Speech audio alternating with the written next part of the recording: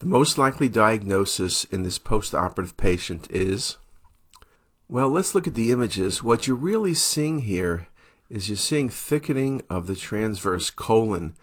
There's diffuse thickening. Now, I have to admit the folds aren't enhancing very significantly, but we are in arterial phase. And the ascending colon looks like it has stool in it. The descending colon looks all right. It doesn't have the appearance of ischemic colitis. The vessels, as we see them, look okay, but there's no hyperenhancement. Ulcerative colitis, usually the folds are thickened, and you lose the haustral pattern. We don't see a discrete mass, so I'm not thinking colon cancer. And so the best diagnosis in this patient was pseudomembranous colitis. When you got more history, the patient had been on antibiotics about a month ago.